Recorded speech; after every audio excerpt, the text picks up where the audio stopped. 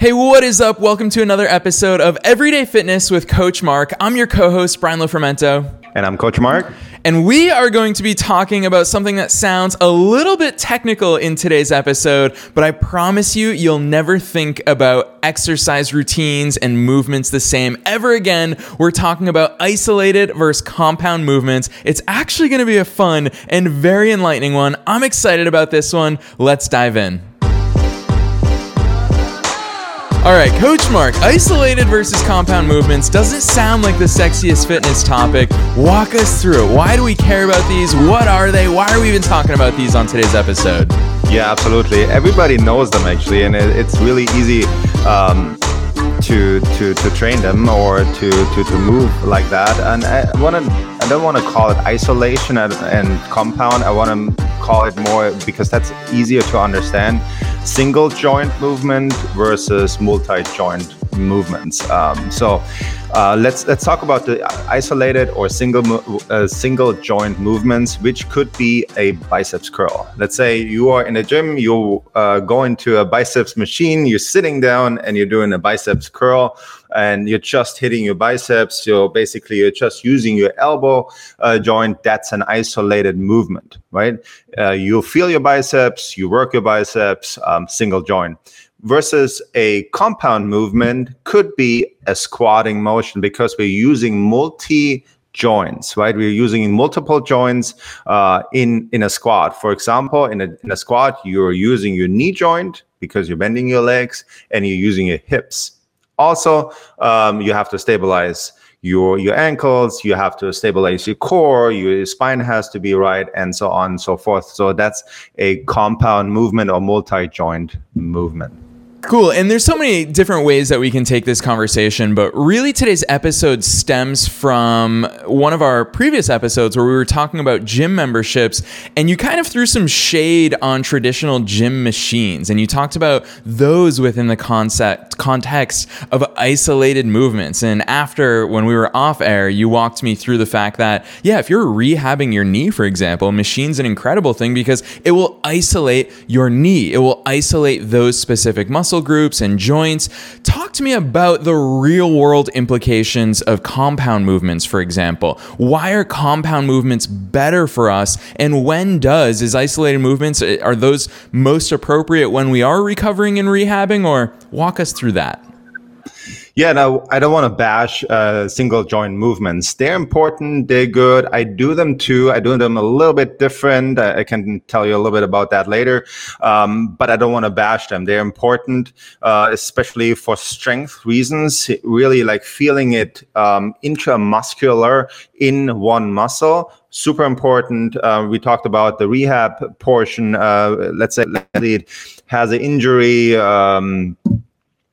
For example, an ACL, a ruptured ACL, he's recovering and he's going into rehabilitation.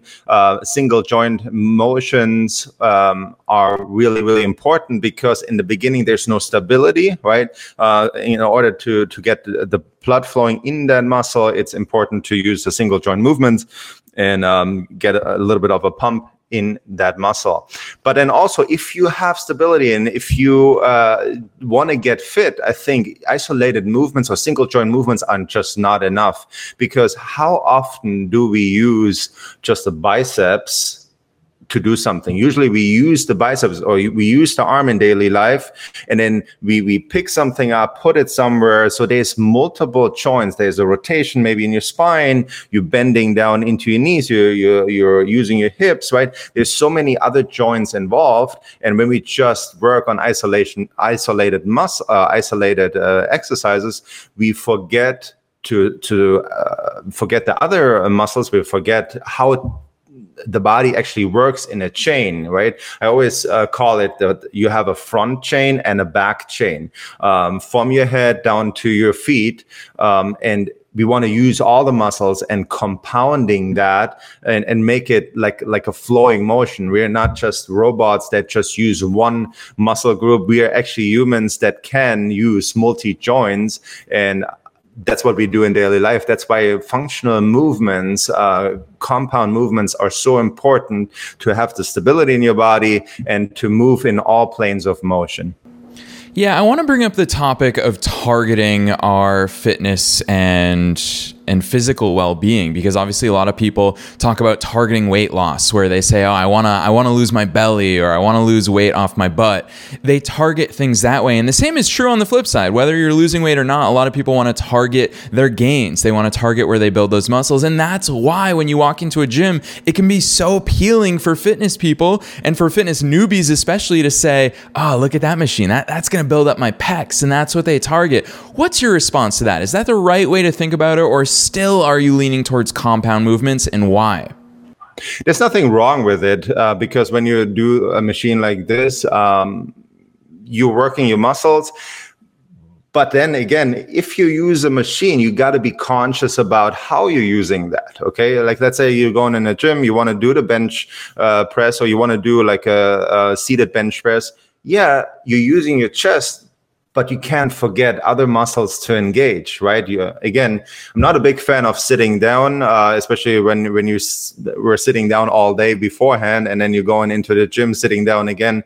That's really counterproductive. But if you're using the machine, you need to engage your core. You need to have good posture, right? You can't slouch, and that's my fear of using those machines, right? We are slouching as if you're sitting on a desk chair. We're slouching and then using the machine. Yeah, we were using the machine, but we're not using it right. And that's the big difference. I'm not bashing them. I'm not saying the isolated machines are super bad. If they use properly, if they used right, isolated movements are good.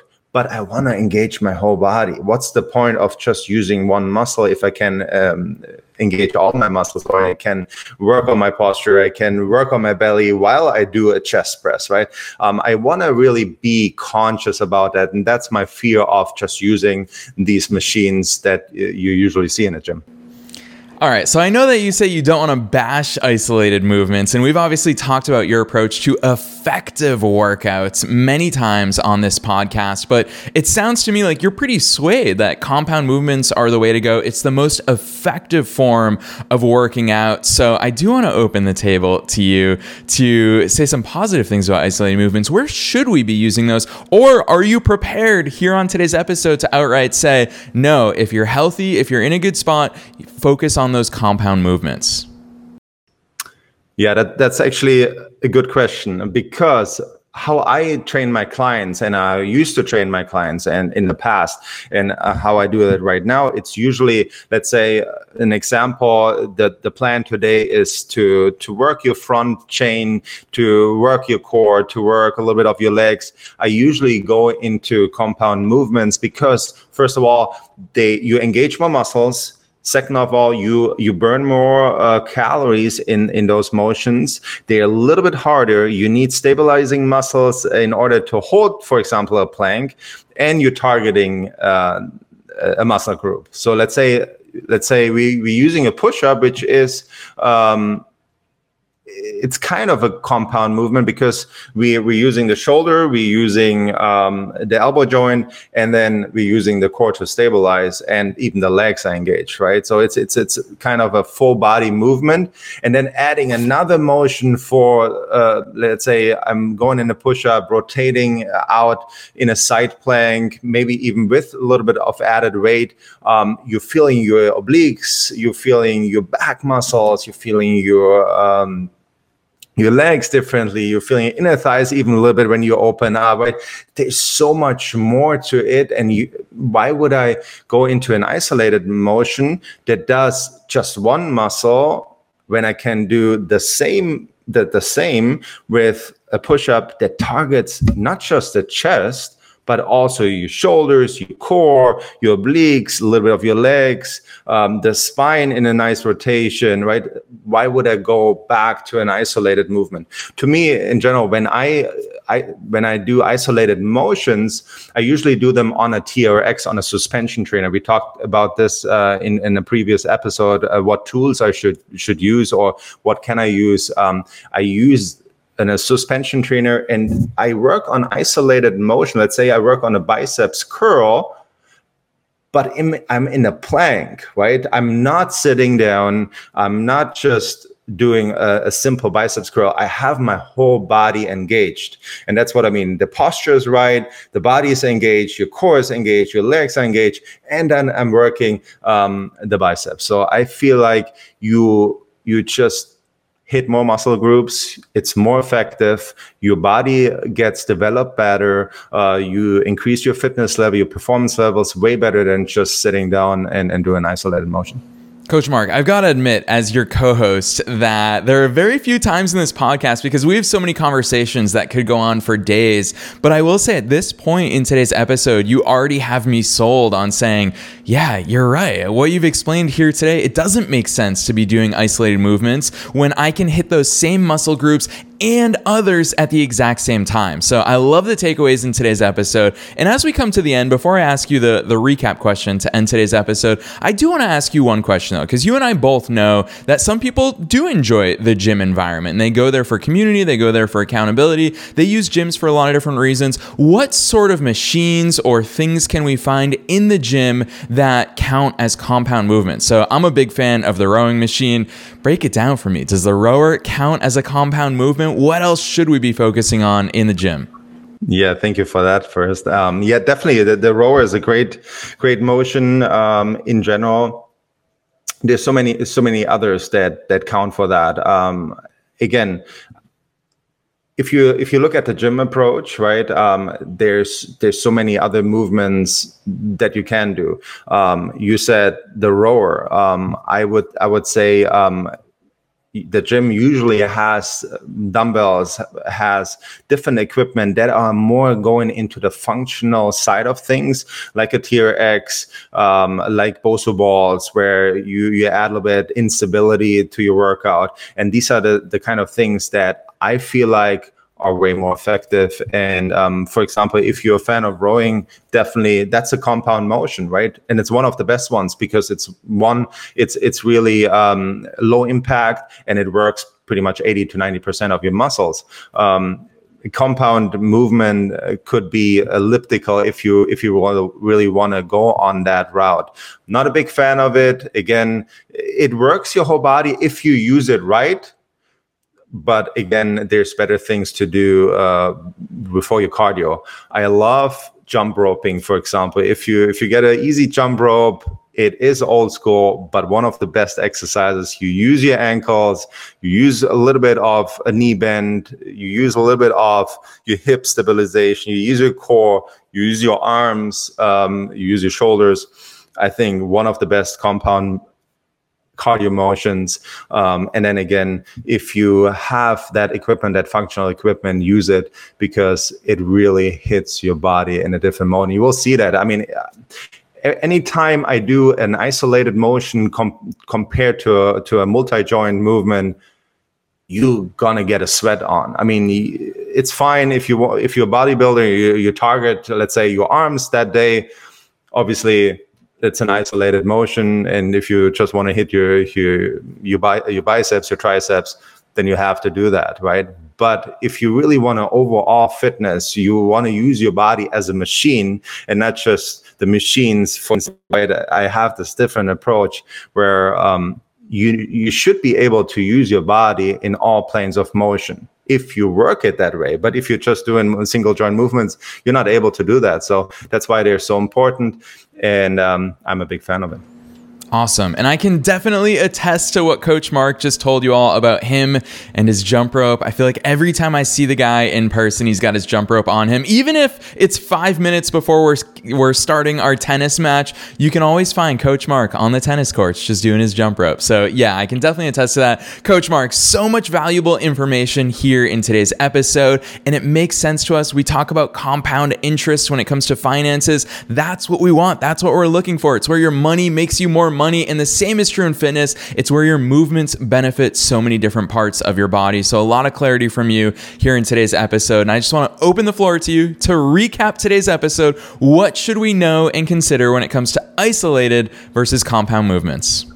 Absolutely. So single joint versus multi-joint movements, both are good, both are effective, especially the single joint movements. To feel it intramuscular single joint, meaning a biceps curl, meaning something where you just use one joint in particular, compared to the compound multi-joint movement that I am a big fan of. You are using more joints, you're using more planes of motion, you're engaging your whole body instead of just one muscle group. Big fan of it. Not just you burn more calories, but it's a harder movement. It's more challenging. It's going more into coordination, more in postural aspects of it, and you're really using your whole body to get more out of it when it comes to movements.